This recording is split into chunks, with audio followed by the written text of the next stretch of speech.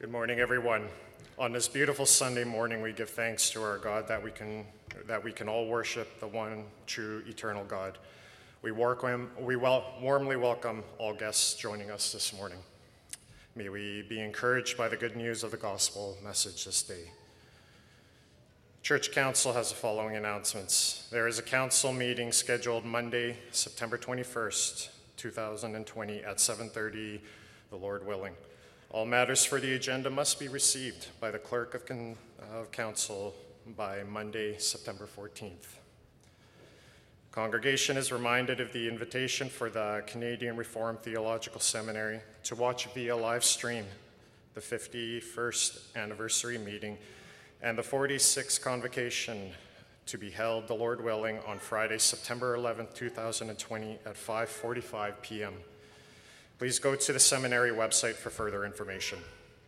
Lord's Supper will be celebrated, the Lord willing, in both the morning and afternoon services next week, Sunday, September 13, 2020. This morning's worship service will be led by theological student, Brother Brian Vanderhorst. In preparation for worship, we will praise our God with the singing of hymn 78, stanzas 1, 4, and 5.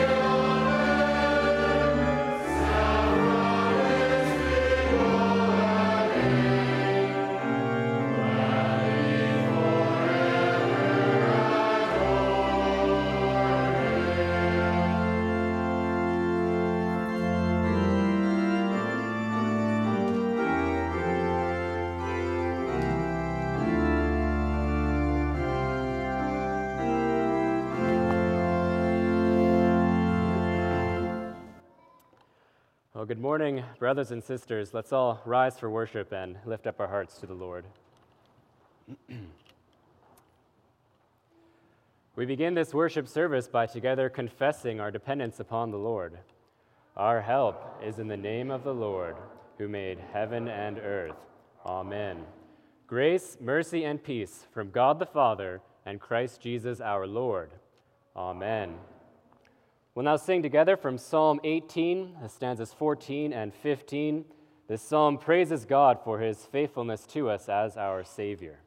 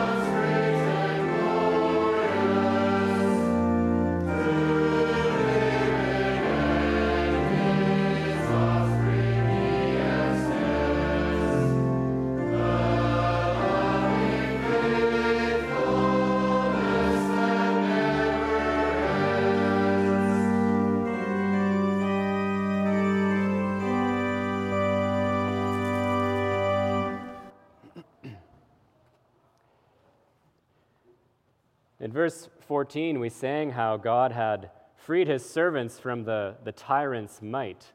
Now we know that for the nation of Israel, this was first and foremost about their freedom from Egypt and the slavery they had there. And now for us today, this is especially about how God has freed us from the tyranny of sin and Satan. Through our Lord Jesus Christ, he has given us redemption from our sins and also strengthens us to walk in his ways. And so we'll read the 10 words of the covenant this morning with that in mind. These 10 words come to us knowing that we have been delivered and now calling us to live in the way that God desires us to live. So read the 10 words from Exodus chapter 20. And God spoke all these words, saying, I am the Lord your God who brought you out of the land of Egypt, out of the house of slavery. You shall have no other gods before me. You shall not make for yourself a carved image, or any likeness of anything that is in heaven above, or that is in the earth beneath, or that is in the water under the earth. You shall not bow down to them or serve them, for I, the Lord your God, am a jealous God, visiting the iniquity of the fathers on the children, to the third and fourth generation of those who hate me, but showing steadfast love to thousands of those who love me and keep my commandments. You shall not take the name of the Lord your God in vain, for the Lord will not hold him guiltless who takes his name in vain. Remember the Sabbath day to keep it holy. 6 days you shall labor and do all your work, but the seventh day is a Sabbath to the Lord your God. On it you shall not do any work, you or your son or your daughter, your male servant or your female servant, or your livestock, or the sojourner who is within your gates. For in 6 days the Lord made heaven and earth, the sea and all that is in them, and rested on the seventh day. Therefore the Lord blessed the Sabbath day and made it holy. Honor your father and your mother, that your days may be long in the land the Lord your God is giving you. You shall not murder. You shall not commit adultery. You shall not steal. You shall not bear false witness against your neighbor. You shall not covet your neighbor's house. You shall not covet your neighbor's wife, or his male servant, or his female servant, or his ox, or his donkey, or anything that is your neighbor's. So far from God's law.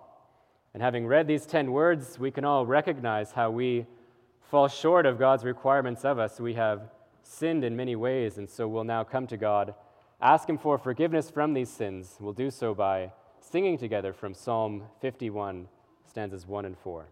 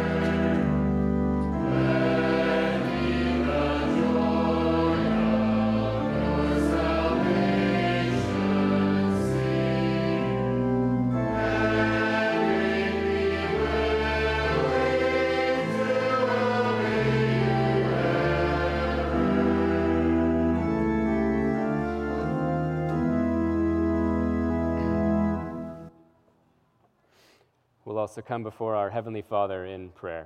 Let's pray.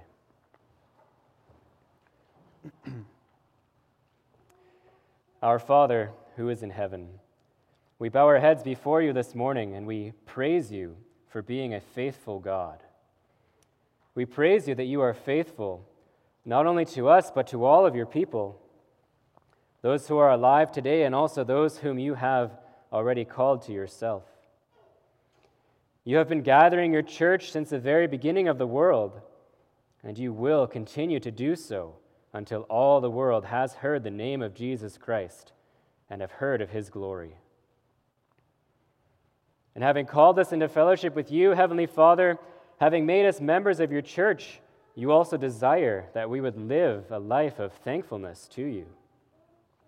You have delivered us from the tyranny of sin and Satan through the blood of our Lord Jesus Christ. And you give us strength through the Holy Spirit to live a life which is truly pleasing to you and grateful to you for saving us.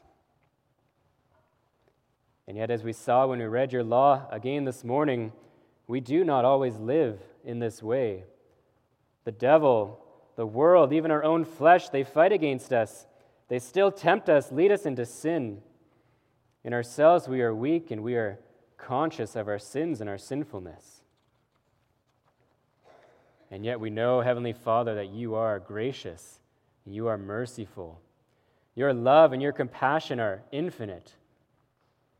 And because of this, you sent your own beloved Son, Jesus Christ, into this world to die the death which we deserved. And in doing this, he paid the price for all of our sins. He lived a life of perfect righteousness in our place, so that we too, through faith in him, might be righteous before you. And so we pray, Almighty God, we praise you for your wondrous works of vindication. And we also pray that you would create in us a pure and a clean heart, restore to us the joy of your salvation. Give us minds that are willing and hands that are eager to do your will, so that we can truly show our thankfulness to you. And as we are about to open your holy word, we pray again for your Holy Spirit. Lord God, your word, it contains great truths about your kingdom, about your church, truths about our own place and our role in your church as well. And so we pray that you would open our eyes to see these truths, soften our hearts to accept them, and also make us ready to apply these truths in our own lives and to act according to them. All of this we ask in the name of our one and only Savior, Jesus Christ. Amen. This morning we'll again be focusing our attention on the book of Samuel. And in our passage this morning from 1 Samuel 11, the cities of Gibeah and Jabesh-Gilead feature quite prominently. And so to give us some context into these cities, we'll also turn to the book of Judges this morning. We'll read first from Judges chapter 19.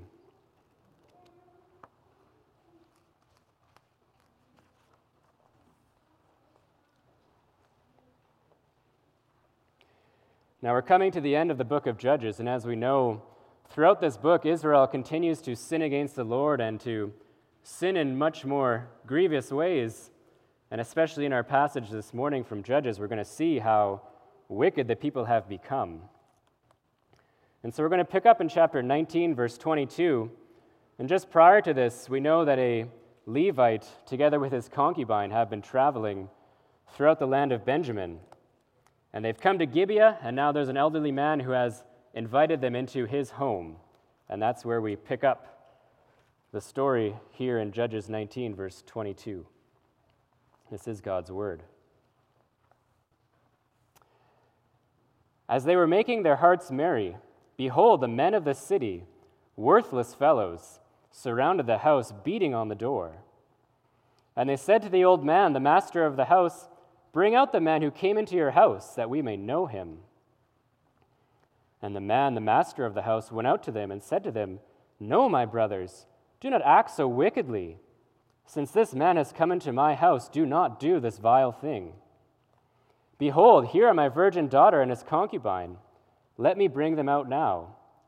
Violate them and do with them what seems good to you. But against this man do not do this outrageous thing." But the men would not listen to him.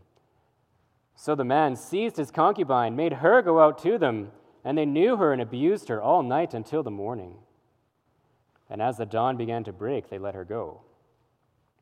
And as morning appeared, the woman came and fell down at the door of the man's house, where her master was, until it was light. And her master rose up in the morning, and when he opened the doors of the house and went out to go on his way, behold, there was his concubine lying at the door of the house, with her hands on the threshold. He said to her, "Get up, let's be going." But there was no answer. Then he put her on the donkey, and the man rose up and went away to his home. And when he entered his house, he took a knife, and taking hold of his concubine, he divided her, limb by limb, into 12 pieces, and sent her throughout all the territory of Israel. And all who saw it said, "Such a thing has never happened, or been seen since the day the people of Israel came up out of the land of Egypt until this day. Consider it, take counsel, and speak." So far from chapter 19, we're going to jump ahead now to chapter 21. We know that in chapter 20, the actions which this Levite took has indeed roused the Israelites. And so in chapter 20, they come out in force against the Benjamites, demanding that they give up these men who had done this terrible thing. The men of Benjamin refuse, and so civil war ensues. There are many casualties on both sides, but eventually the men of Benjamin are defeated by the rest of Israel. And so this is where we're going to pick up now in Judges 21, verse 1. "Now when the men of Israel had sworn at Mizpah, 'No one of us shall give his daughter in marriage to Benjamin.' And the people came to Bethel and sat there till evening before God, and they lifted up their voices and wept bitterly. And they said, 'O Lord, the God of Israel, why has this happened in Israel, that today there should be one tribe lacking in Israel?' And the next day the people rose early and built there an altar and offered burnt offerings and peace offerings. And the people of Israel said, 'Which of all the tribes of Israel did not come up in the assembly to the Lord?' For they had taken a great oath concerning him who did not come up to the Lord at Mizpah, saying, 'He shall surely be put to death.' And the people of Israel had compassion for Benjamin their brother, and said, 'One tribe is cut off from Israel this day. What shall we do for wives for those who are left, since we have sworn by the Lord that we will not give them any of our daughters for wives?' And they said, 'What one is there of the tribes of Israel that did not come up to the Lord at Mizpah?' And behold, no one had come to the camp from Jabesh-Gilead to the assembly. For when the people were mustered, behold, not one of the inhabitants of Jabesh-Gilead was there. So the congregation sent 12,000 of their bravest men there, and commanded, 'Go and strike the inhabitants of Jabesh-Gilead with the edge of the sword, also the women and the little ones. This is what you shall do. Every male and every woman that has lain with a male you shall devote to destruction.' And they found among the inhabitants of Jabesh-Gilead 400 young virgins who had not known a man by lying with him. And they brought them to the camp at Shiloh, which is in the land of Canaan.